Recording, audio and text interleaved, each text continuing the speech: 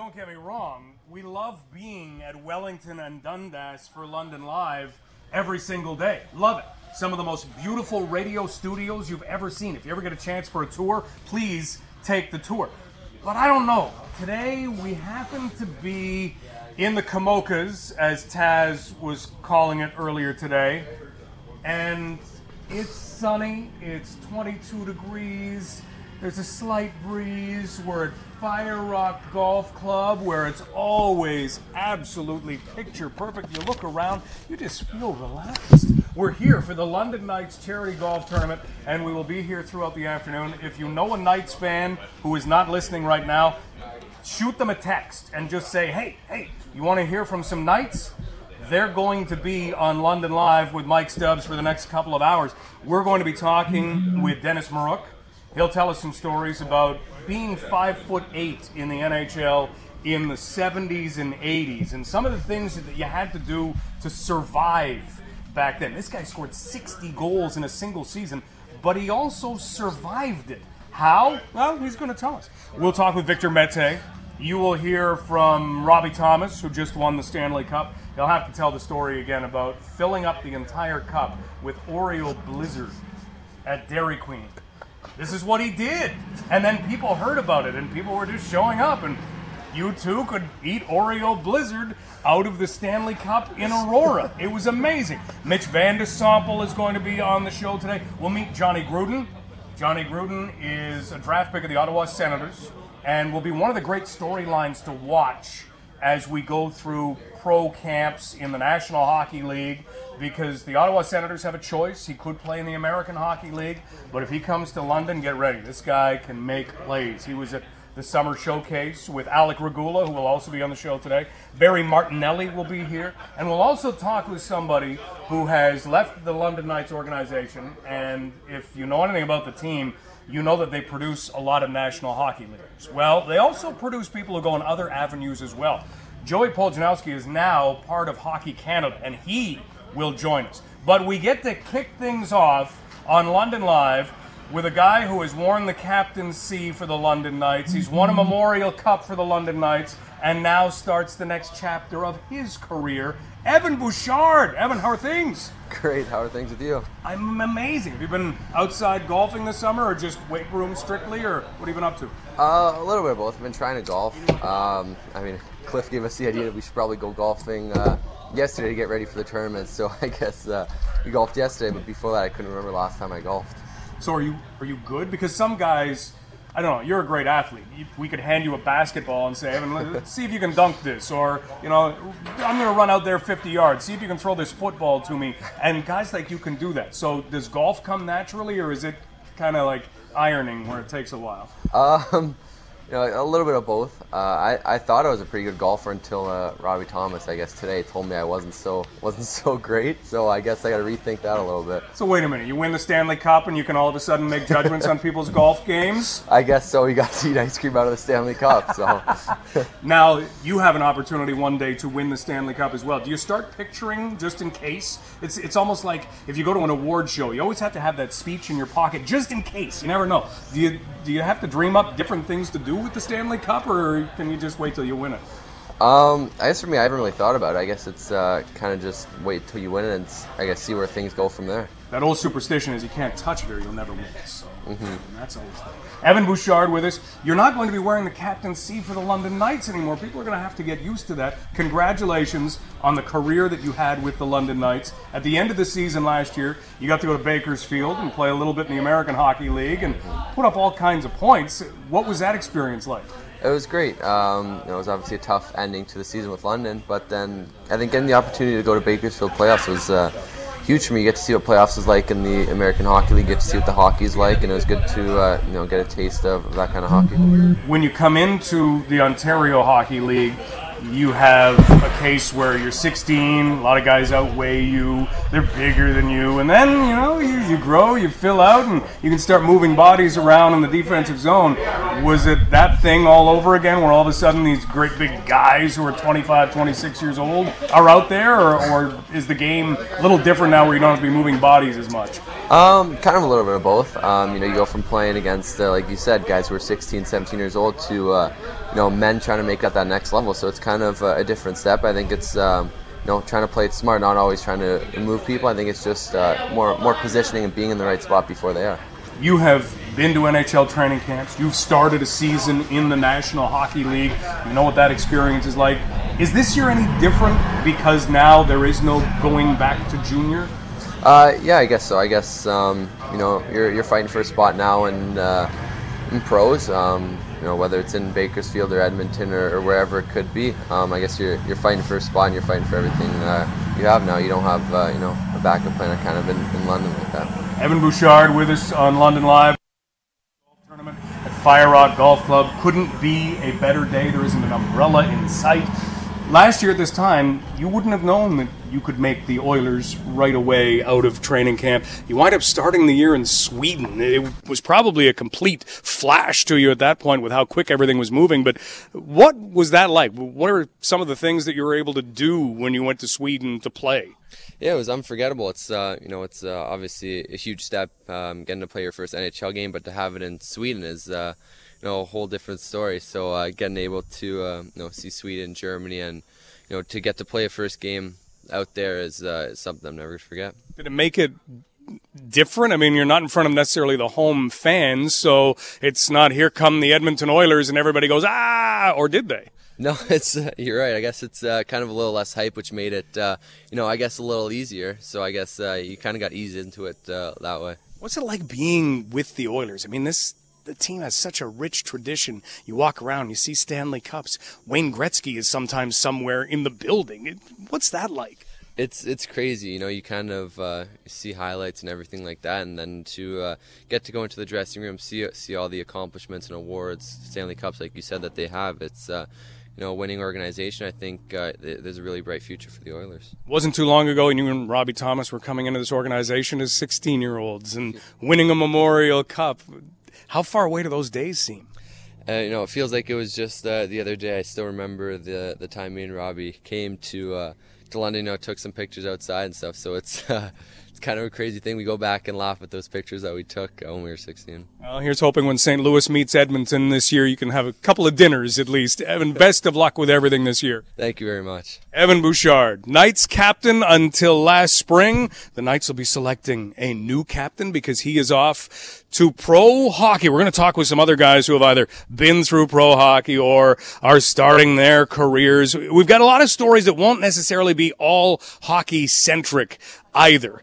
We're going to be able to talk with Barry Martinelli a little later on this hour, and Barry's had such a great tradition in the sport of hockey, sure, but in this area, head coach of the Western Mustangs with some amazing teams back in the mid-90s, and has always been a part of the hockey community. His son, Ryan Martinelli, played for the Knights, won a Memorial Cup, and he is someone that keeps himself involved, but he's going to talk about coaching in Norway and how a guy is living in London, Ontario, and then all of a sudden, zoom, off to Norway to coach for a bit, where you're behind a bunch of guys on a bench that don't even speak the same language you do. How do you even do that? And we'll get caught up on Ryan Martinelli. Later on this hour, in about 20 minutes from now, we'll hear from Victor Mete of the Montreal Canadiens.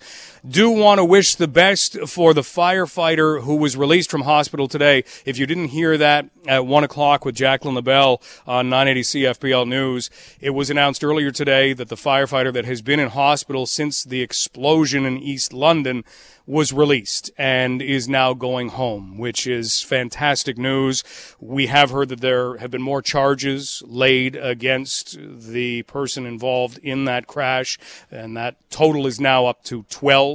So more charges have been laid, and there is a court appearance coming next month. So we'll keep tabs on that, but we are in Komoka at Fire Rock Golf Club. Few clouds in the sky, which is Absolutely perfect. But this is a picture-perfect golf course. Not sure what it is that the London Knights do, but they have spectacular weather for this each and every year. And this might be the best weather yet. So just picture a whole lot of sunshine, enjoy a whole lot of hockey and sports talk. We'll return in just a moment. London Live on a Friday. This is Global News Radio 980 CFPL.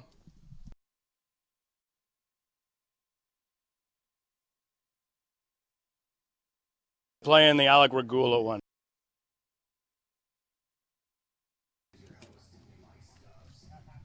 We don't want to end the summer because it's not going to be over yet. You know how things have shifted in the world. September in southwestern Ontario. Can you remember a September where it snowed?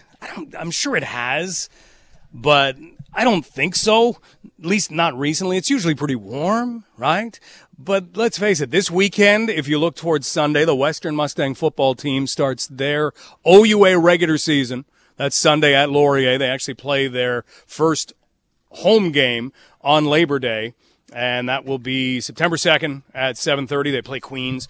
So that's always one of those signals that it's kind of winding down. And then London Knights training camp begins, and it begins on Monday on the ice. And just before they kick off training camp, the London Knights are having their annual charity golf tournament. It's in support of St. Joseph's Hospice, and that's taking place today. And that's where we happen to be. So we have an opportunity to talk to all kinds of NHLers, former NHLers, London Knights. We're going to tell some stories throughout the show today. And I want to start after Evan Bouchard with a guy that had an opportunity to see hockey pretty close up right from a very young age. Alec Regula. You may know that his dad is an amazing dentist and is a guy who was actually a dentist for the Lions, the Tigers. You want to say Bears all of a sudden. We don't have circuses in the world anymore, which is a good thing. But Lions, Tigers, and Red Wings. And Alec, we'll ask him in a minute how it was that he gravitated maybe more toward the Red Wings than he did the Lions, because he has 6'4", over 200 size. I mean, this guy has tight end maybe written all over him, or, certainly tall linebacker, wide receiver. He could be any of those things, and he's athletic enough. Or how come he wasn't swinging and hitting baseballs over walls? Gravitated toward the sport of hockey. And there have been so many strange things. If you're someone who likes to believe in fate, you could make a movie about Alec Regula's life. You could write an entire book, because Alec Regula, again, grew up in the Detroit area and would have watched the London Knights play the Plymouth Whalers, didn't live too far away from there. And what he did was he started playing hockey. He actually got out of AAA hockey. So if you know someone who's on a path of playing high-level hockey, playing AAA, he was doing that. And he decided, you know what, I don't really like the intensity that exists and kind of what's going on in the AAA that he was playing. So he decided to get out of that, play high school hockey with his brother. And he won't tell that story right now, but it was an amazing experience for him. They won a championship, got to play with his brother, and still wound up on the radar to go and play with the Chicago Mission. And he did that, and next thing you know, he winds up with the London Knights. And it just so happens that Basil McRae, one of the co-owners and a former London Knight, when he was playing with the Red Wings, he was a guy who every once in a while the gloves would fall off and there would be arms swinging. He was a guy who, in a fight, lost a few teeth one night. And when he laid back in the dentist chair after that game, because you lose some teeth, you don't leave the game, he was worked on by Alec's dad and ended up drafting Alec years later.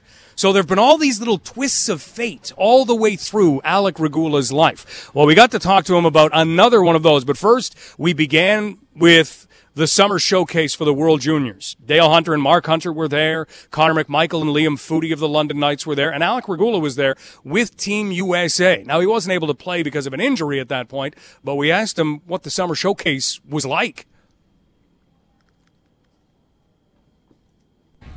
Yeah, it was definitely good. I mean, even though I wasn't playing, it was just they told me they wanted me to come down and just kind of meet the guys, and it's good to see some of those young guys, some of those 01s, and I was there last year, so not really show them the ropes, but just kind of meet them more for say, if I end up playing in the team, just to kind of already have that kind of bond from that. So it's good to kind of get that out of the way and hang out with those guys for a couple of days, and it's a great group of guys. So it was really fun being down there, and I work out with a lot of the Canadians, so like Valeno and those guys. So I was able to see them too, and it was just really great that it was right in my hometown there in Plymouth, which was unbelievable. The year before I had 2 flights, 6-hour and a 1-hour connection, and a 3-hour bus ride to British Columbia Kamloops. So I was really happy that it was right in Plymouth. So, but all in all, it was a good time for sure. How much time did you spend at that rink as a kid playing?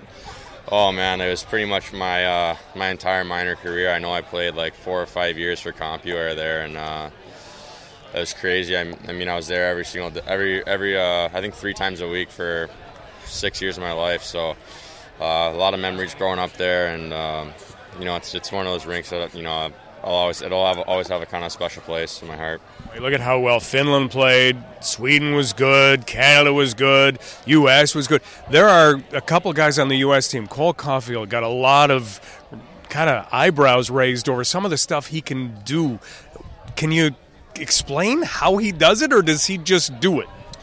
It's one of those things where he just does it. You can't really explain it. It's unbelievable. And for a guy with his size, you don't expect him to be as successful as he is. And he's kind of had that knock on him his whole career, and he plays with a chip on his shoulder, and he wants to prove people wrong. And that's another guy that I met there, and he's a really good guy, and he really wants to succeed at every level he's at, and I'm sure he'll have a really great season at Wisconsin.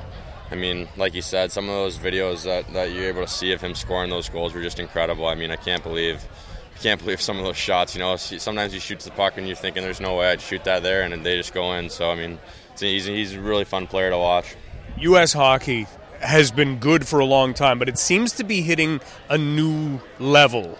You look at how many guys were drafted in the first round. You look at some of the high-end talent coming out. When you were growing up, obviously your dad had ties to all kinds of different sports. Lions had ties to the Tigers. What got you into hockey, or other guys who were maybe your buddies? Like, what was it that said hockey over football or basketball or baseball? Yeah, I think my dad never played hockey. I think that it was just when he was the dentist for the Wings there, like you said. I think he just took a real fascination of it, and he loves the sport. And my mom and my dad would just take me out to Sunday skates when I was really little, like 3-4 years old, and I just loved it ever since. So when you say Sunday skates, you're talking about being able to go and watch Steve Yzerman and Nick Lidstrom skate, right? I was able to. I was really fortunate to be able to be in the locker room after games, and I met all kinds of guys like that. And it's funny that Steve Yzerman's my boss now, because I got all kinds of pictures with him when I was 8, 9, 10, 11 years old. So it's funny how that works, and it's really funny that they re-signed Filipula, because he was like my favorite growing up, and he wrote me a couple notes like good luck this season, and I got a bunch of pictures with him in my room. So it's funny now that he's on the team, and I'm going to be going to camp with him, and I was so little back then, but it's funny how things work. Could you have pictured, seriously, that this is the way life would play out? You've got, like you said, a guy who says good luck in your minor hockey season, and now, you guys are at the same training camp. It's crazy. I know that there was some talk about them signing him last year, and it didn't happen, but I'll have to. I hope he remembers me. We'll see. But I'm sure. Will you mention that stuff? Oh, I'll talk to him for sure. I'm sure I look a little different now than I did then. I'll mention it for sure. I remember after every game, you had Chris Chelios in the locker room. You had Nick Lidstrom, Pavel Datsyuk, and all I wanted to see was Filipula. So it was kind of funny how that works. So I'll definitely have to talk to him for sure. And then you look ahead to this season with the London Knights. You've got a lot of young defensemen to mentor here. What do you think that's going to be like? It's going to be hard. There's a challenge in front of us for sure. And I just remember when I came in here my first year, and I was young, and Bush and the older guys did a good job mentoring me. And I think I've been here long enough where I can kind of step into that role and take these guys under my wing and show them the ropes. But it's a big challenge, but it's going to be a lot of fun.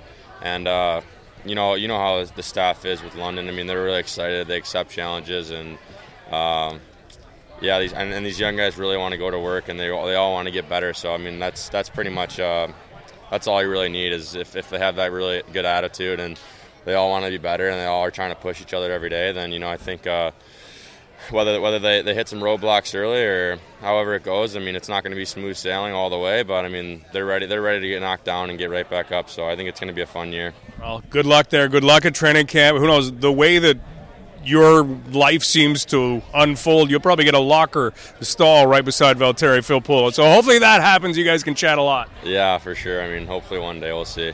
Good luck. Yeah.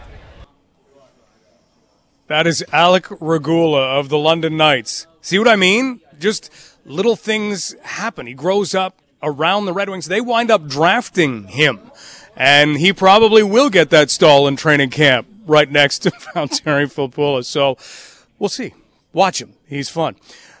The London Knights are at Fire Rock Golf Club, and we are enjoying a phenomenal day of weather, phenomenal day of golf, and we've got a lot more to come. Victor Mete is coming up in about 5-6 minutes from now. We'll also talk with Barry Martinelli, who has coached in Europe. His son Ryan won a Memorial Cup with the London Knights and has been playing in Europe basically after leaving Western.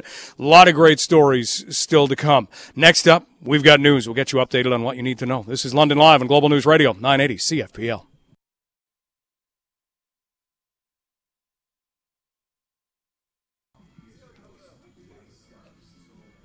Beautiful day at Fire Rock Golf Club. London Knights are raising money for St. Joseph's Hospice with their annual charity tournament. In just a few minutes, we're going to talk with Barry Martinelli, who has a long and very, very rich resume in the sport of hockey, especially in this area, but really around the world. And we'll talk a bit about his son, Ryan Martinelli. We'll certainly talk about his coaching career. And have you ever wondered how schedules are made in sports? They come out, they have to take into account, well, is this building open, and how many road games does this team have to play? How many home games? Can't have teams playing 3 and 4 and 5 days in a row. How do you do it? It's got to be a computer or a robot. Actually, it's Barry Martinelli. And I'm being serious. There are leagues in this area that without Barry Martinelli, they don't play any games, because he sets up exactly when they're going to play their games. He will tell us that story in about 10 minutes from now. Victor Mete played for the London Knights throughout his career, won a Memorial Cup with the London Knights, and then almost as soon as he was able to, he joined the Montreal Canadiens. Shea Weber kind of looked over and said, I want to play with that guy as my defense partner. And Victor Mete is not the biggest guy in the world, but has such skill that even in the NHL level, he doesn't need to be the biggest guy in the world to be an incredibly effective defenseman. He's been a rookie in the NHL at 19. He's been a sophomore in the NHL. Now he is headed into his third year in the National Hockey League. So let's count this up again. He's not a rookie. He's not a sophomore anymore. We asked him, does that mean you're basically a veteran? Yeah, no, I think I'm getting there for sure. I don't know, maybe I'll still get rookied a little bit around just being younger guys still, but no, it's been good so far. What has that been like, being as young as you are, moving into an area where you've got guys who've had families for just about as long as you've been around? Yeah, I know it's definitely different, but I think it's pretty cool because you kind of get to see like how guys kind of handle themselves dealing with the families and playing at such a high level every day, and how one day that could be me with a family and everything. So it's kind of cool to see how they kind of go through and everything and how they handle everything. How high is the level? Can you explain how tough the NHL is? I don't think so. It's pretty tough, but it's a lot of fun too. When it's come to business, it's tough, but when you're having fun with the boys, it's a really good time. Playing in Montreal, we can kind of hear things coming through TVs every once in a while that sound really loud, that you can't imagine the crowd. What is that crowd like? No, it's crazy. We definitely have the best fans in the league, I think. Like, when you score a goal, the whole place goes nuts. You can't even hear anything. So, no, the fans are unreal. And it starts early, doesn't it? It starts even before the anthems. Preseason too. They're going crazy before the anthem. Yeah, all game long they're chanting. So it's pretty crazy. Being able to play, I guess, on an everyday basis, do you get into a rhythm, a routine? Can you feel that, or is it a grind? No, it's definitely you find your routine, and but it is a grind too. But once you get the routine going, kind of settle in and everything from the beginning of the season, it's kind of same thing every day, so it's pretty good. Best road city to visit, because now you've been able to be through them a couple times. Where do you like to go? I think Vegas. Yeah? Yeah, Vegas, Nashville, all the hot, nice places. Now, do you stay outside the city in Vegas, or do you stay downtown? We stay right downtown, so it's nice to walk around, and obviously now I'm 21. Victor Mete. So now 21, and he's a guy that can go into some of the venues that he couldn't get into before. Playing in the NHL at 19 and 20 years old.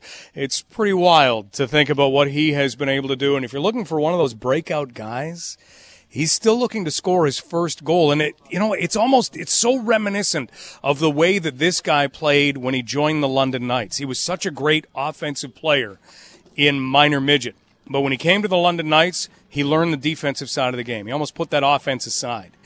In the NHL, it's almost like he's done the same thing again. So you want a guy who has a breakout year coming, he could very easily be that guy. He's one of the prettiest skaters to watch anywhere in the hockey world.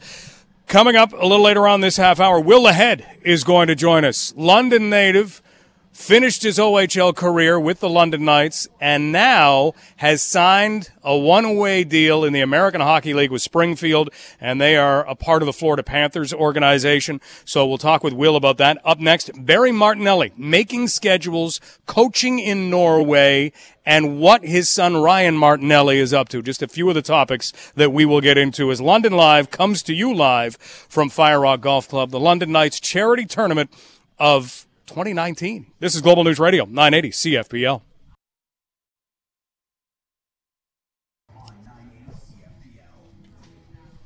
Barry Martinelli is a guy who has been a part of the London hockey scene for years and looks fantastic. He's now up to a point where he's out here at Fire Rock a couple of days a week working, and he's always got things going on. He was the head coach of the Western Mustang hockey team for a number of years, some glory days back in the mid-90s, and that team is getting set for another year.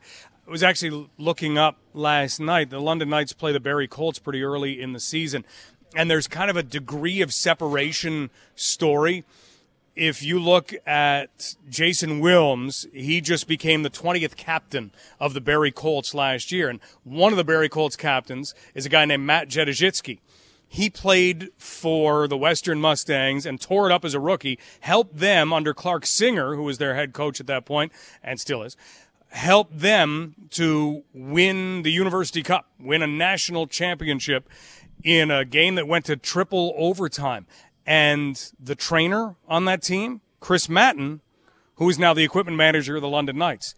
Crazy degrees of separation. But Barry Martinelli can make degrees of separation seem very, very tiny in just about any part of the hockey world. And we had an opportunity to sit down and talk a little bit with Barry about his son Ryan, who has had a fantastic hockey career since leaving the London Knights, and that actually happened quite a few years ago. But we started off just talking about Ryan playing in Europe, and that happening 13 years ago now.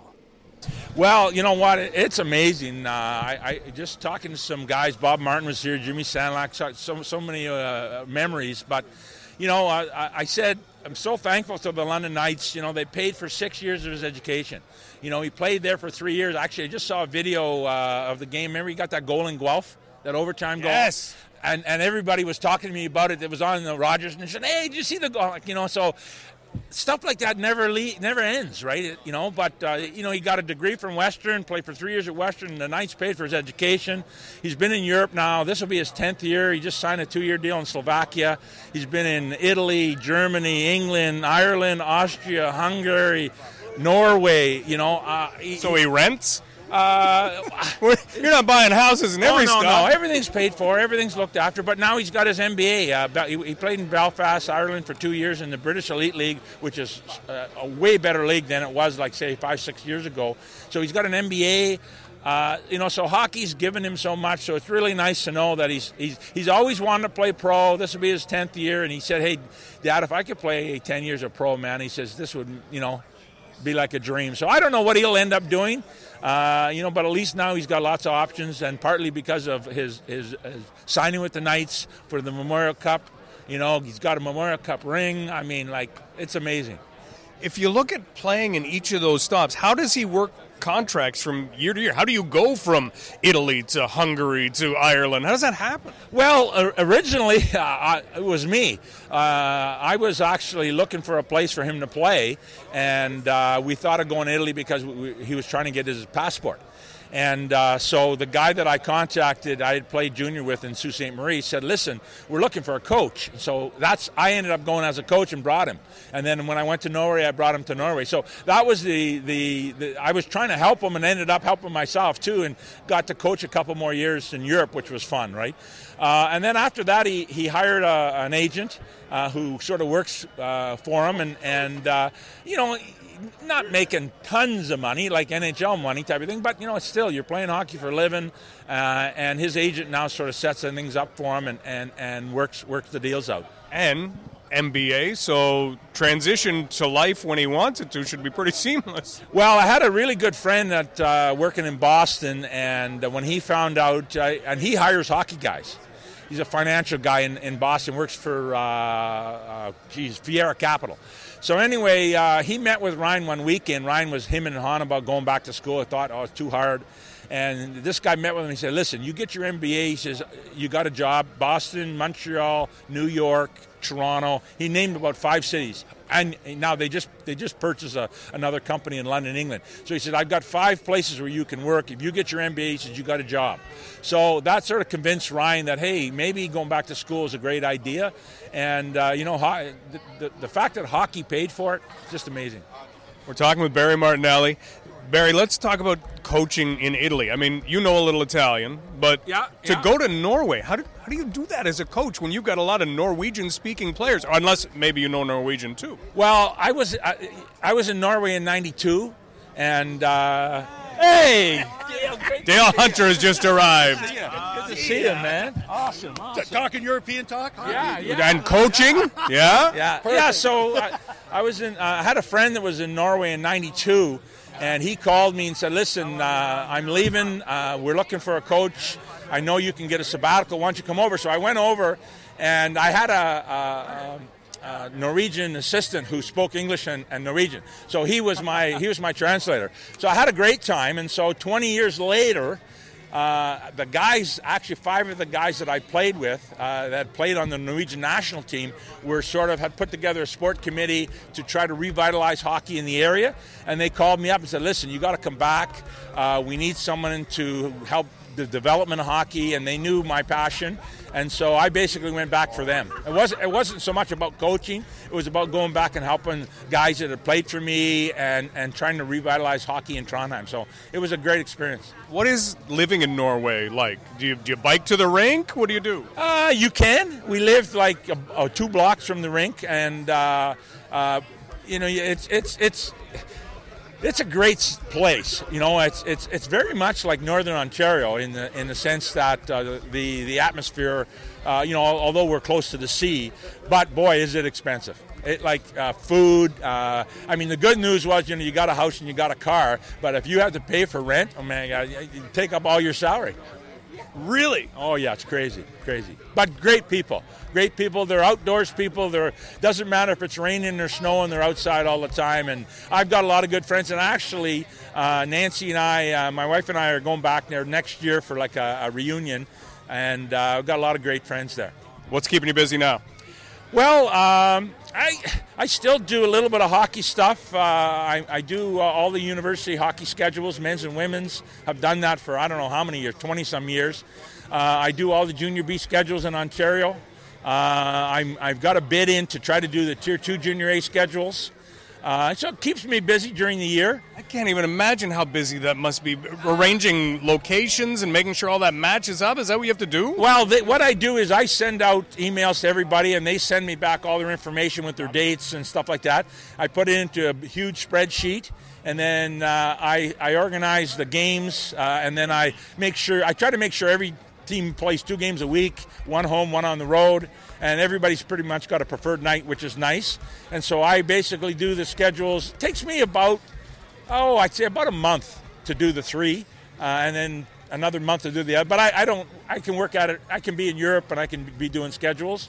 I work here part-time. The GOJHL is basically trying to get me. I was on the OHA board last year for a year. I'll probably work a little bit with the Junior B League, the GOJHL. I'll work with them a little bit, do some consulting, serve on some committees, work out here, like I said, a couple days a week. I can stay busy, and the nice thing about hockey and London, you know so many people. Everywhere you go, they want to talk to you. Hey, what are you doing? Are you coaching anymore? No. I'd love to coach, but at the end of the day, I like that, a little bit of the freedom. I got a son. My youngest son is a chef in Banff. So I go see him for a month a year, and we go skiing. So I'll go to Slovakia for a month this year and spend time with Ryan. So man, you try to enjoy everything. That's amazing. Well, Barry, thank you. This has been a lot of fun, and enjoy everything you're doing. Oh, thanks so much, Mike. I listen to you. I come to some games. We miss it, but it's so nice to see. The run that the Knights have been on, it's like a 20-year run. It's just been amazing, man. I'm as a family, I know we're very thankful for what they've done for our kids, and it's really nice to see an event like this. That is Barry Martinelli, former coach of the Western Mustang men's hockey team. And you saw, I said, he had a very rich resume in the sport of hockey. It continues to be built to this day. We'll take a break on London Live. Next up, you'll hear from Londoner and former Londonite Will Lahead. This is Global News Radio, 980 CFPL.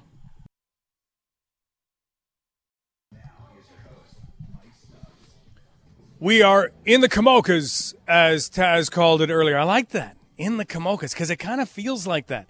This is kind of cottage country sort of thing. If somebody was on a wakeboard somewhere nearby, maybe heading down a fairway, this would feel completely like a cottage.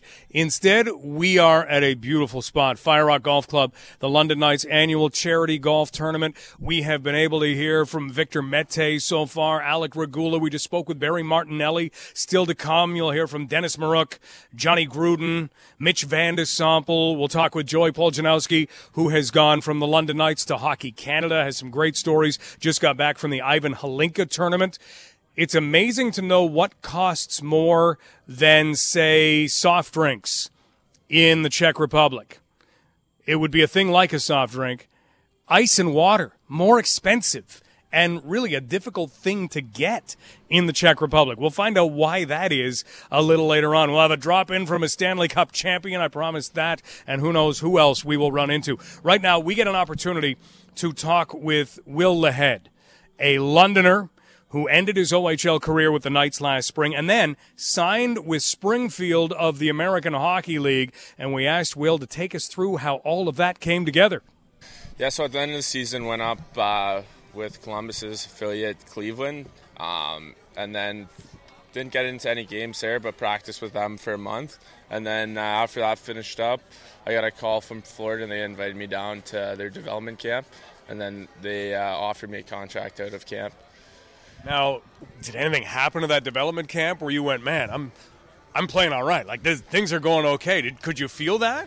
I just went in with the same playoff mentality that we had against Guelph, so I felt that transferred over well, and that I was ready for the camp. So how do you find out that they're going to sign you? Do they just call you into a room? Do you hear from an agent? What happens? So they had exit meetings with everyone. So Dale Talon offered me the contract, and I was pretty ecstatic about it. Now, when people hear, well, one-way contract, two-way contract, sometimes, that gets lost in translation, but one-way contract, that's big. Like, that's, you're there. How important was that for you to see that or hear that from Dale Tallon? Yeah, it's nice. Just good opportunity, and then just got to show them what I can do when I get to camp and just prove myself, sort of what I did in the OHL. It's just good opportunity, foot in the door, and then go from there. You start talking to guys who've played in the American League who you know to get pointers, or do you just go in and do what you do? Yeah, there's a good group of guys who trained in London over the summer, so I've been talking to them, sort of getting a feel for what the American Hockey League's like and sort of what the big steps are, and just like the overall lifestyle of it. It's amazing the skate that gets put together, the guys who are out there. You've got Olympians, you've got MVPs, Hart Trophy winners. I mean, they're on the ice. Do you ever pick their brain a little bit as to maybe why they moved one way or why they did something else, that kind of thing? Yeah, here and there. There's a ton of guys out there. I think I was counting the other day, there's 12 or 13 guys who played in the NHL the previous year. So there's just a lot of talent out there, and you can just watch and see what they do. That makes them such great players. It kind of gets you up to speed, though, for training camp. Oh, yeah. The pace is really high, so it's perfect. It's nice, too, that it's in the hometown, London, where some guys, they have to move to London and leave all their friends and family back home and take the whole summer off and stay in London, where since I'm from here, it's nice and easy. Man, it's amazing the difference a year makes in the transition of a life. Like last year, we would be talking, you were at Western, set to pursue a career, maybe in the CIS, get a degree. Now this has changed. What's that been like? Yeah, it's been awesome. Really happy for the opportunity that the Hunters gave me. I can't thank them enough. I came into the organization, couldn't be happier with what they offer and how much they helped me develop over this past year. Were there little things that you learned, little things you picked up that you can now put into your game? Yeah, there's multiple things. Every day you would learn something new at the rink. They did a ton of video, and one thing that they did differently from a lot of teams is they did video of NHL clips from the night before. So we'd do that, see what the top-end players are doing, just little small things, but things like that make you a better player and get you to the next level. Well, you're at the next level. Good luck there. Thank you. London's own Will Lahead, who will play this year in the American Hockey League after completing his OHL career. News is next. This is Global News Radio, 980 CFPL. Did you already post on FM? I did. We are at Fire Rock Golf Club, and we are talking a little more hockey this hour. Summer is ending. Ice is in buildings. It'll be okay, though. It'll be all right. This summer thing, that comes back. In September, it'll stay warm for a little while. So we get the best of both worlds for a little while. Good luck to the Western Mustang football team this weekend. They start defense of their second straight Yates Cup. They will be at Laurier, and then the Mustangs the London Knights, will start training camp on Monday afternoon. And their first on-ice session will take place at 2:30 at Budweiser Gardens, and that is free to attend. There are two sessions, one at 2:30, one that begins just after 4. They've got about 80 players, and the way that they work training camp, they divide those 80 players into 4 teams of 20. They scrimmage for a couple of days. Then they'll reduce the roster, and once they do that, they will have a green and gold game on Wednesday night, and they'll be taking charitable donations, but you can come in for free, and you can watch some of the young players who are still in camp. And then 1 week from tonight, the Knights play their first preseason game against the Sarnia Stings. So we'll talk about that sort of stuff in just a little while. Don't forget the Blue Jays are trying to put an end to a 5-game losing streak. That's what happens when you have to play the Dodgers 3 games in a row. But they'll be doing that tonight in Seattle against Justice Sheffield. He's making his first start in the major leagues for Seattle. And he was a guy, if you remember James Paxton, He is a Canadian who no-hit the Jays last year. Don't worry about the no-hit part. But he was traded to the New York Yankees. This was one of the key pieces that the Seattle Mariners got in return. So it'll be interesting to stay up late tonight. Do that, because 980 CFPL will have coverage. The pregame show begins at 9:30. The Jays will be in Seattle all weekend long, and we'll have all of the action for you. And then 1 week from tonight, we will have the Knights and the Sting online at 980 CFPL. FPL.ca. Same thing a week from tomorrow. The Knights will be in Sarnia. So kids are getting set to go back to school. You have to do the shopping. Do we even have the lists home yet? Anybody with kids, you get the list from school, 1 Kleenex box, 4 rolls of paper towels, 2 red crayons. There's a big list that you have to fill out. I haven't seen that just yet. Need that. How much Kleenex does the classroom need? With the Ford government looking at making some changes, maybe we need a little bit more Kleenex this year. We need that list home. This hour, we are going to hear from Denis Maruk, who this past year was inducted into the Don Brankley London Knights Hall of Fame, along with Chris Taylor and Tim Taylor and Dave Lowry and Walt McKechnie and Robbie Schremp. And Denis will talk about smaller players in the NHL. And we'll get him to look at the fact that right now it is maybe easier than it's ever been to be a smaller player in the NHL. Last hour we talked with Victor Mete. One day he'll have a teammate by the name of Cole Caulfield who will play for Team USA this year at the World Juniors. And this guy's amazing. But he's not big. But he is absolutely amazing. But it's never been a better time because that physicality isn't what it used to be. Fighting is draining out of the game. And you've got a whole lot more open space. It's about speed. And if Denis Maruk had been playing now, he scored 60 goals in a season at a time when you had monsters hanging off you and knocking you around and hacking and whacking and making your life miserable. I don't know how many goals he could score now. But we'll hear from him a little later on this hour.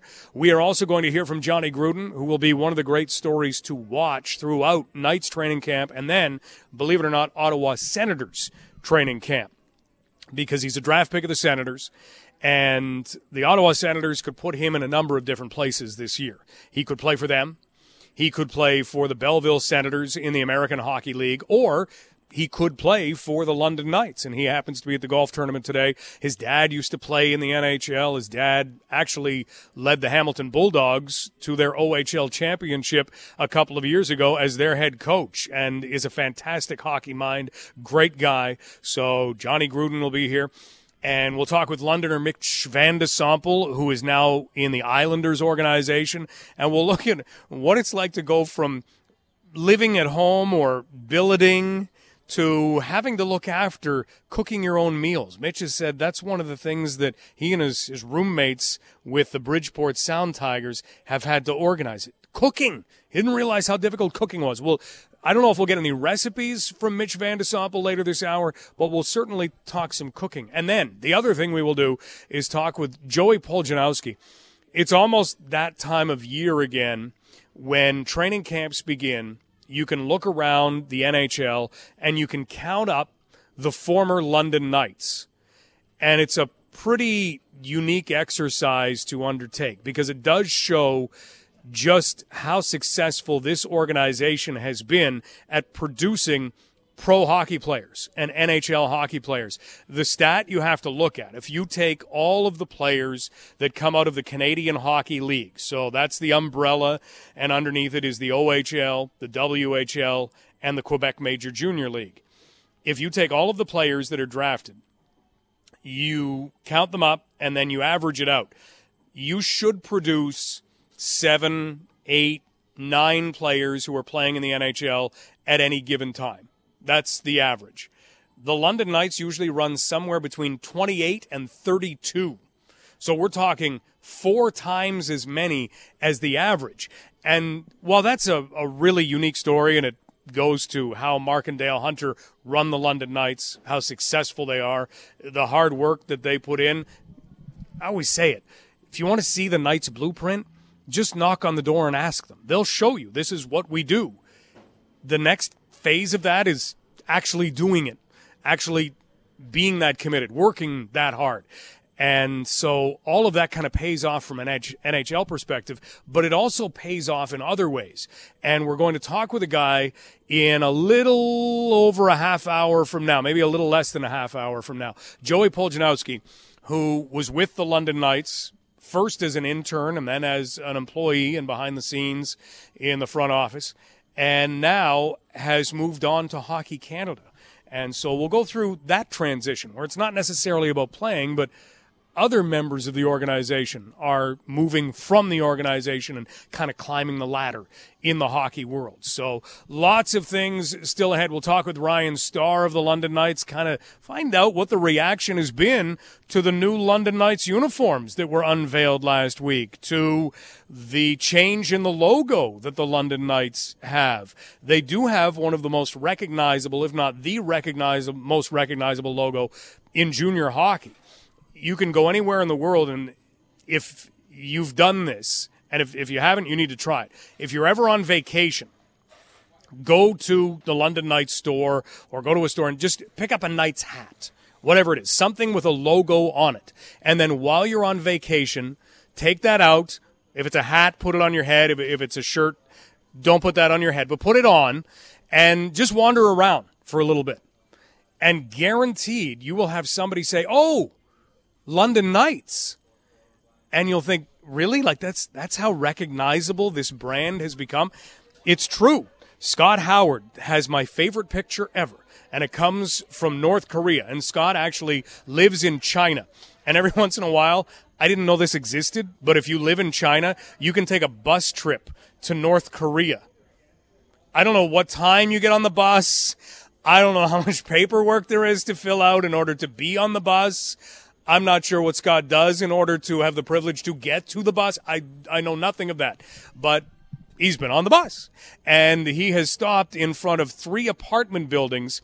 And the apartment buildings have these enormous posters. So picture an apartment building that's about 9 stories. Actually, if you want to think about it from a London perspective, this is close enough. What are the ones at Oxford and Wonderland? They're about 12 stories. So picture those apartment buildings. So it kind of looks like that. There's a number of apartment buildings. Each one of them has an entire side covered in a poster of either Kim Jong-un or another member of the royal family. And it's 9 stories high. And Scott is there in the picture taking a selfie. I don't even know if you're allowed to do that. Who knows how much risk he went through. But he has a selfie of him in front of these apartment buildings, and it's him wearing a London Knights hat. So the London Knights logo has even been to North Korea. So we'll talk about the change that has been made and how it's gone over with Ryan Starr in just a little bit. Ryan and Dennis Maruk still to come this hour. First, we'll take a quick break. We are here at the London Knights Charity Golf Tournament at Fire Rock Golf Club. And it, again, is a beautiful day. It's clouded over a little bit, but this is just nice weather. The humidity's gone, and the sun has been shining throughout the day. The Knights are raising money this year for St. Joseph's Hospice. And London Live is live from this year's event. You're listening to Global News Radio, 980 CFPL. Earlier today, we had some fun here at the golf course playing Sprinkler Head Trivia. We need to remind you, just in case this ever happens to you, if you find yourself... Here's what happens with Sprinkler Head Trivia. If you don't know about this, it's very rare.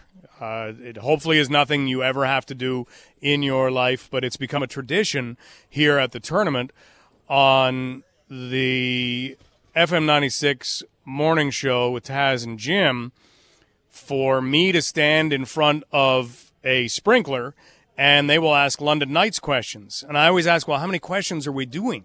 And they always say, we'll just do some. We'll just do some. I learned today that they just have a whole list of questions, and they will actually just do it until I miss. And that's the whole thing. See, I was naive enough to think that I could just survive Sprinkler Head Trivia without getting wet. It's just designed to get me wet. So I stand in front of a sprinkler, and they wait until I get it wrong. I missed this morning on the number of Mac Attack goals that Connor McMichael scored. If you've never been to a London Knights game, here's something that they do each and every time. They put 2 minutes on the board, and if a London Knight scores inside that 2-minute window, not a second outside it, not after it's done, if a London Knight scores in that 2-minute window, everybody in the building gets a Big Mac. So it became a pretty popular thing last year, and I think they're bringing it back this year. The weird thing about it, we were talking with Connor McMichael of the London Knights going into the season, and Jim Van Horn happened to say, you're training hard, you're obviously watching everything that you eat, but if you have a cheat day, what do you like to do? And Connor right away said, McDonald's. I go to McDonald's. Absolutely. And when the Mac attack began, the first, I think it was 6 goals, were scored by Connor McMichael, and his name even has Mac in it. So Connor McMichael set kind of the mark for goals scored. And the question this morning was, how many Mac attack goals did Connor McMichael score? There were 11 last year. I thought he scored almost all of them. So I had no idea. I don't know the answer to that. I said 9. Wrong, and I got wet. So if you're ever in a game of Sprinkler Head Trivia, and there's a sprinkler pointed at you, and someone says, how many goals did Connor McMichael score? The answer's 7. Just make sure you say 7. It'll keep you dry, especially if you have no change of clothes around. The other thing that we got to do this morning with Taz and Jim was talk with Dennis Maruk. And let's take you back to that conversation right now. Stubbsy, you are standing next to a London Knights Hall of Famer. I certainly am. And a guy who scored 60 goals in the National Hockey League. Dennis Maruk, sporting the Washington Capitals alumni. Yeah. Good morning. How are things? Oh, everything's great. Playing a little bit of golf and just was on a cruise for 3 weeks and enjoying the summer. Where'd you go? Mediterranean cruise, yeah. So we started off in Barcelona, Spain for 5 days, and then took a 12-day cruise all over France and Italy. So it's a lot of fun. When you watch hockey these days, what do you think of? I mean, money. Really? Is that what it is? Is that hockey? It's all money. Are you scouting? Are you scouting now, Dennis? No. Yeah, just matter of fact, in the end of September. Yeah. Hey, that's fantastic. Yeah. So some things with the Knights that'll be nice, but we'll see. Tell us. No, the hockey today is there's a lot of money in this. That's a young man's game, and it's pretty wide open. It's just it's exciting for the fans, and hopefully it continues going. You're a guy who's 5'9.5", 5'10". Thank you. Yeah, you should have been my agent. I'm going to give you 5'9". 5'8". Thank you. I love it. But you played at a time when there were monsters on the ice, where it wasn't wide open for you, where they didn't give you the room to make the pass, maybe like guys get now. How did you do what you did, putting up as many points, scoring as many goals as you did? Skate fast and get out of the way. I think, as a matter of fact, I just heard a stat the other day when you're saying about the game. I'm the only player that had over 100 points in a season and 125 minutes in penalties. That's awesome. Is that the survival part of it? Yeah, the 125 in penalties? That really was. I tell you, there wasn't too many games that I wasn't sore. I mean, I had a target on me because I was a goal scorer and a playmaker and all that. And, there's get that guy, get 21. So I just fight through it and give it back. And next thing you know, when you give it back, you get a little respect and you get more room. So I think that's what – and I had some great players to play with, too, as well, that really made things better for me. And in those days, you could give a little slash on the ankles. You could hit the wrists. I mean, how are your wrists now? They're okay. If they did it today, what we did, they'd be in jail. They'd be charged with criminal assault. And that's how bad it was then. I mean, I got cross-check, speared, slashed probably every game. And very few games that I did not. And I had to give it back. So, that's why I think I ended up retaliating and getting penalties. What was the craziest building to go into? Because you got to play in Philadelphia, in Chicago. What was the craziest place to go into? I would say Philadelphia, the Spectrum. Their team was just that way. Their fans are nice and loving, caring people, right? When I played in Washington, they had the fans in Washington go to Philly. And when Philly came to Washington, they had fans of Philly come to Washington. We had brawls. A lot of brawls. Right? I think there was one time I have a little altercation with Mr. Bob Daly, and he's, 6'6", and I'm 5'8", and had a picture in the paper of me throwing a punch, and he's looking down. And I'm still about 2 feet away from me getting close to him. But that's just the way it was. I mean, Philadelphia Spectrum was a tough. Boston was another one because of the ice box, the little small box, and they had of the NHL. The game has struggled a little bit. It's hot and cold because I've been traveling. I haven't played. I played yesterday and drove in last night. But it's erratic, but I enjoy it. That is Dennis Maruk this morning on FM 96 on the Taz Show.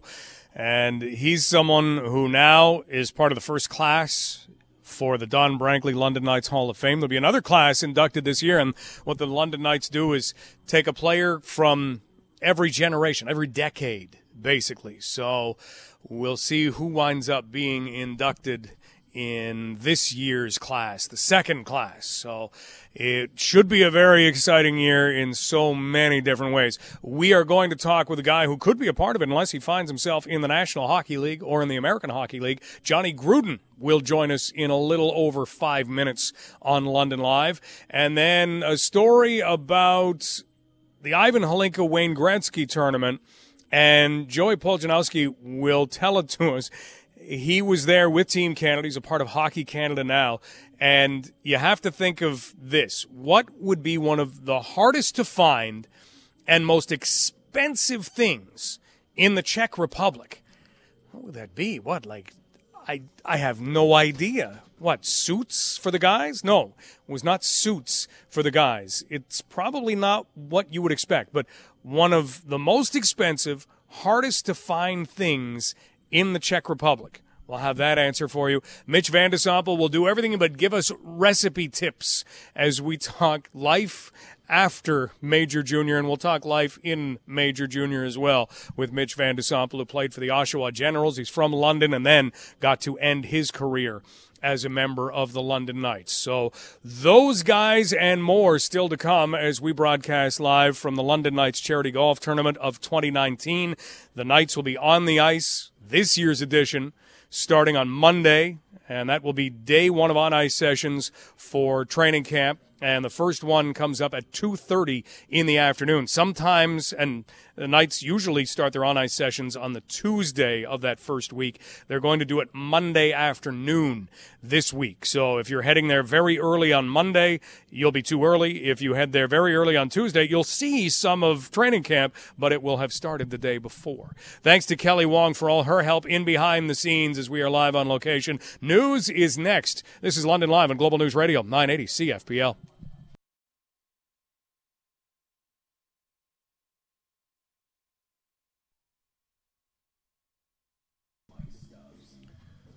In Komoka, where the breeze is blowing and the golf balls are absolutely flying, there's a putting contest right nearby, and the scores are starting to get pretty high. I'm not sure what the prize is for that, but this is a tough tournament. I mean, if you're looking for longest drive and things like that, you've got guys who step up and hit the ball 300 yards. So, and some of them don't even play for the London Knights. There are some really good golfers here, and it, as always, is a course in just amazing shape. We are going to bring you every storyline that we possibly can as we head toward the start of the regular season in the OHL and in the National Hockey League. We're proud to be the home of the London Knights yet again on 980 CFPL. But one of the storylines that we can tell you about right now involves a player who is kind of getting his first look at London, and that is Johnny Gruden. Now, he spent some time not too far away from here visiting his dad, as his dad was the head coach of the Hamilton Bulldogs, leading them to an OHL championship going back 2 years ago.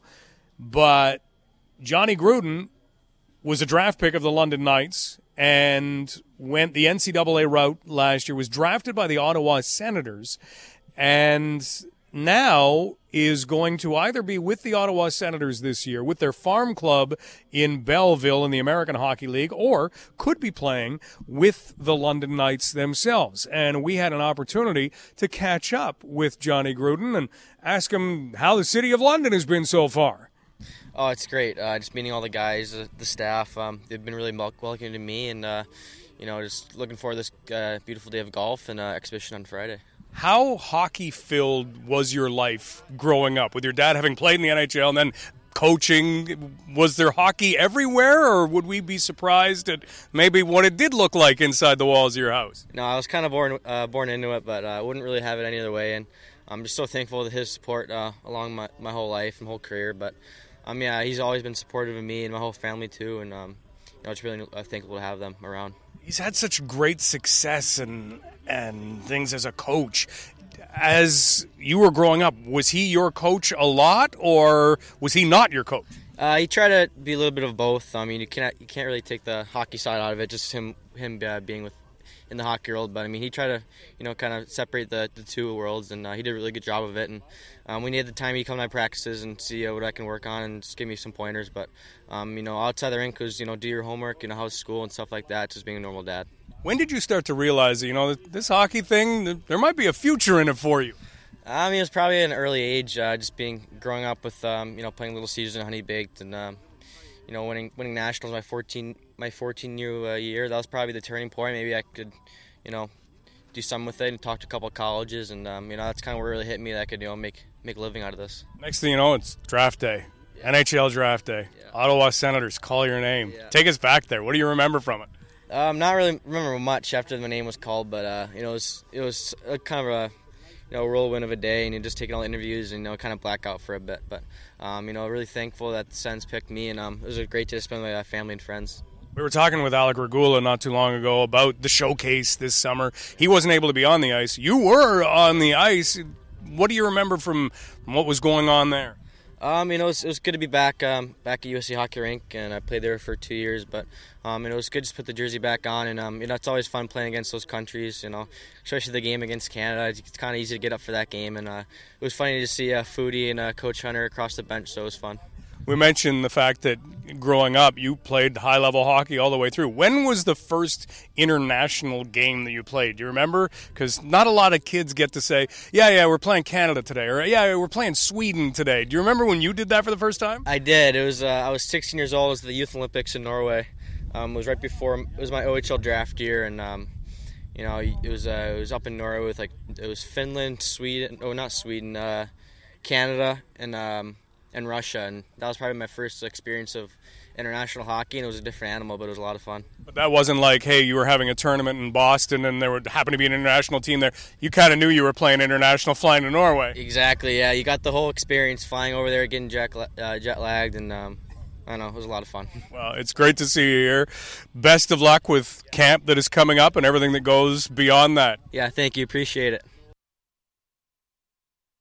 Good play for the London Knights this year. We'll see what the Senators have planned for him. He's a really talented hockey player. We'll take a break. Up next, Joey Poljanowski, a guy who came out of the London Knights organization, now working for Hockey Canada, has some great stories for us as we continue the afternoon at Fire Rock Golf Club. This is London Live on Global News Radio, 980 CFPL.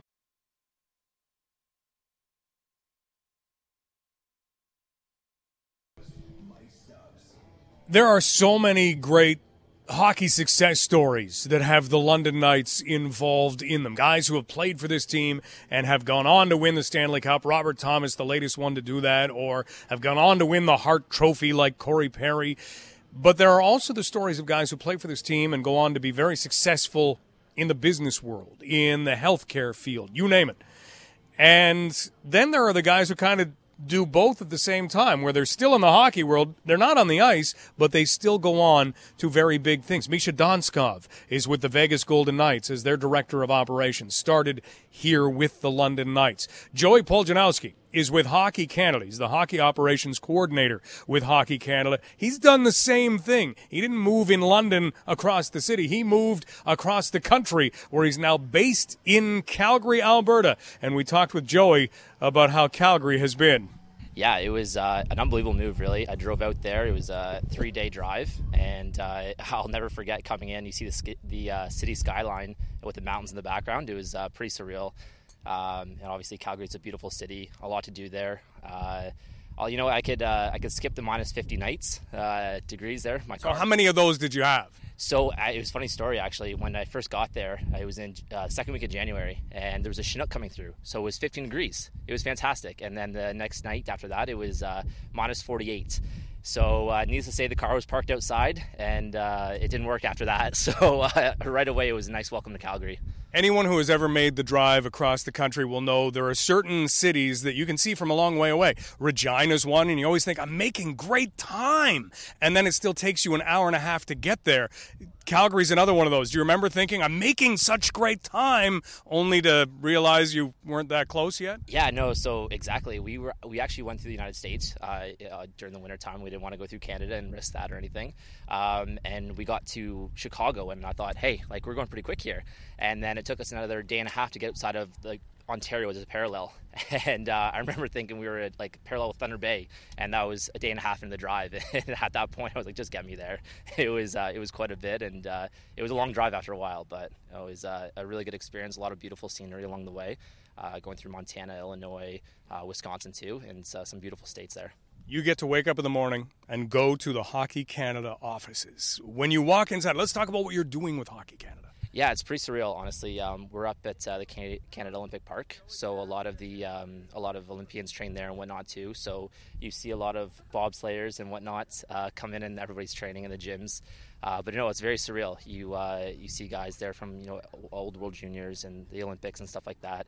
And honestly, some of the best parts is seeing X-Line nights. You see pictures of Robbie Thomas, you see pictures of Evan Bouchard and all those guys who've played for Hockey Canada programs before, and it's a pretty cool experience. Joey just gave a nice shout out to Robbie Thomas, because you never know when you come back to London when you're going to cross paths with a Stanley Cup champion. Robbie, things are good?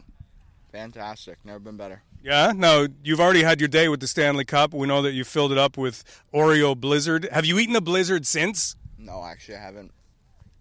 Will you be able to eat one? Because, you're a big fan. You're an ice cream guy. So I thought Robbie was a Smartie kind of guy. Did you choose the Oreo? Yeah, big ice cream guy, big Oreo Blizzard guy. But you'll never eat another Blizzard quite like that one. It's the best one you'll ever have. Robbie, good luck today. Thank you.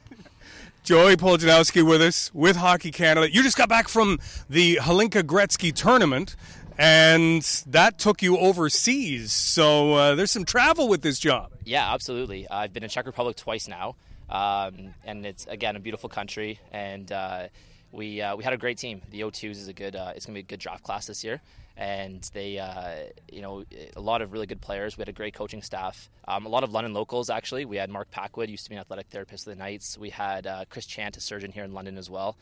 So it was a great group of guys. We had a really good time, and we came up a little bit short there. We ran into a hot goalie in Russia.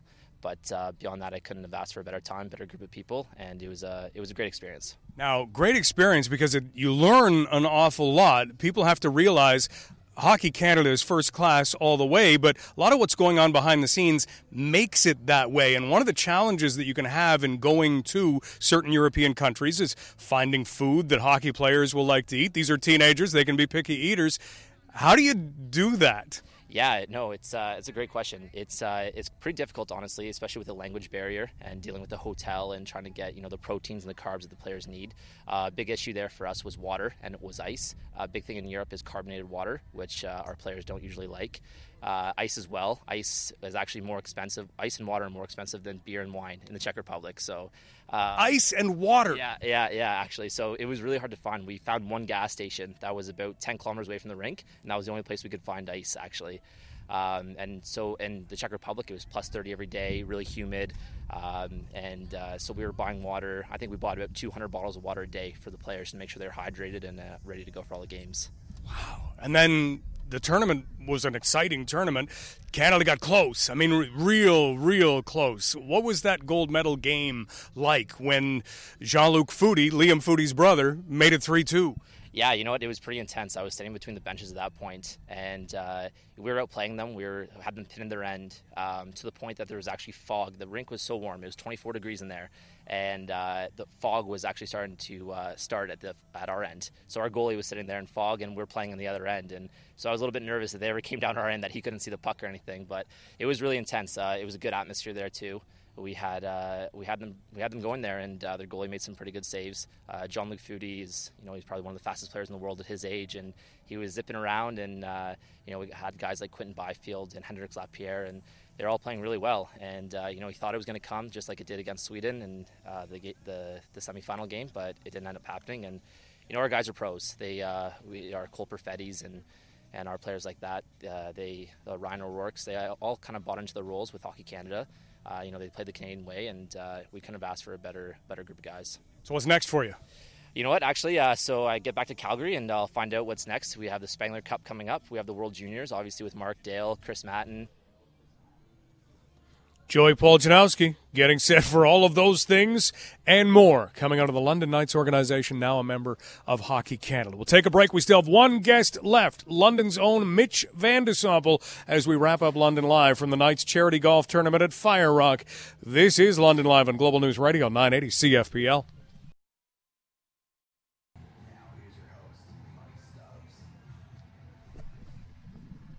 The London Knights are raising money for St. Joseph's Hospice today. We had an opportunity to catch up with a Londoner who spent his junior career with the Oshawa Generals before coming over to the London Knights, and now has spent a couple of years playing pro in the Islanders organization, Mitch Van de Sample. And Mitch talked about what pro hockey has been like.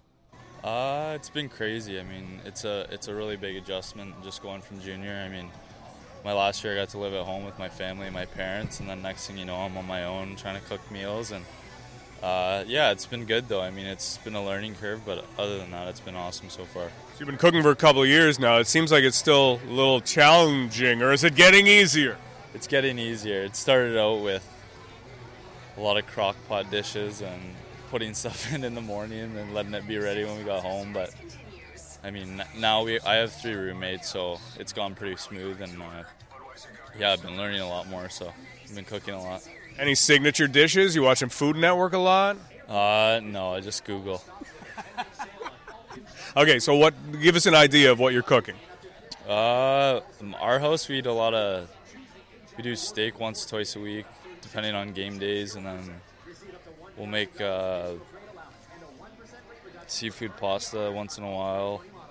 I'm just trying to think on what we actually do because we take turns cooking, so that's usually what I make. But other than that, my skills aren't that good yet. Oh, the skills on the ice are fantastic. Talk to us a little bit about how that's been going and the transition and kind of some of the challenges that you have in transitioning to pro. Yeah, and just from my experience playing in the OHL, I was always a good skater, and if a guy had beaten me or something, I could usually try and catch him, or I'd have a good chance of it. And I think it was like within my first 10 games, like you just kind of get a real taste of what pro is all about. And the guys that you're playing against are grown men, and they're strong and they're fast, and that's just part of it. And it just opens your eyes a bit just to see how good the league is and trying to get to the NHL. And all of you are looking to do that. The dynamic on a team, how do you manage that? The fact that, you've got a defense partner or partners, but at the same time, you're all trying to impress so that you get that call. So in a way, you're competing against each other. In a way, yeah. I mean, that just makes practices more competitive, and that's how it's been the past 2 years I've been there. And I mean, at the end of the day, if your team succeeds, then everyone on the team will succeed. So, I mean, we've had a good group down in Bridgeport, and it's always been team first, and when the team succeeds, then individuals will succeed. The parent organization, the New York Islanders, they've been succeeding too. They went a long way last year. Do you guys watch that pretty intently? Yeah, we were following it pretty closely, and then once we got knocked out of playoffs, then we were black acing for them, and we were watching the game every night all together. So it's a good thing they got going down in New York, and it seems to be the only way is up, and they got a good program going with Barry and Lou, and we're looking forward to the future. When you look at being that black ace, that's kind of one of those next steps where, you get called up, you get to be one of the ones that they really want to show what it's like. What are you seeing in the midst of pretty intense playoff runs? Yeah, we were only there for a week last year before they got knocked out, we were still in Bridgeport, so we didn't actually end up going to New York. So, but I mean, we were with the same coaching staff, and then one of the development guys came down, so it was good and it was fun, and we got to watch all the games, so it felt like you were part of it. You missing Junior at all? Yeah, I am. Can't lie. I mean, all the guys you meet and you end up staying friends with. I mean, I was only in London for 3 months, and I have guys on the team that I still talk to this day, and I consider really close friends. So, but yeah, I miss Junior for sure. You still got that Memorial Cup ring. That'll always be there. Yeah, I can't take that away. Before we let you go, just some memories of winning the Memorial Cup, because you did it in such dramatic fashion. Knights fans know what it's like to win a Memorial Cup in overtime. You guys did that too. What do you remember from it? I remember just the game being so intense and chances were going back and forth, and I mean, you're holding your breath every time someone's shooting. And I can remember we had 1 or 2 chances that they had against us where our goalie made an unbelievable save or someone blocked a shot, and you're sitting there thinking it could all be over, and you've worked all year for this and you don't want to come this far to lose. And then we ended up getting an opportunity and it went in, and then after that it's history.